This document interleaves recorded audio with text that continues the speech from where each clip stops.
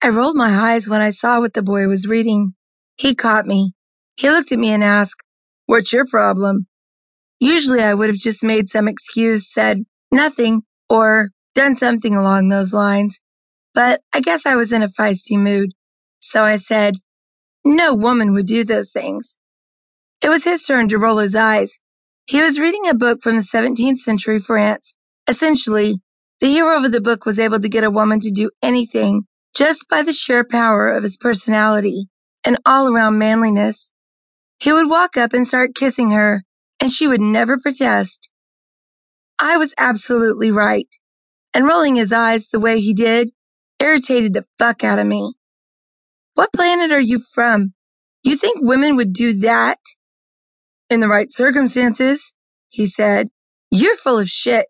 Utterly full of shit. There's no way at all." He looked at me and his eyes were almost twinkling.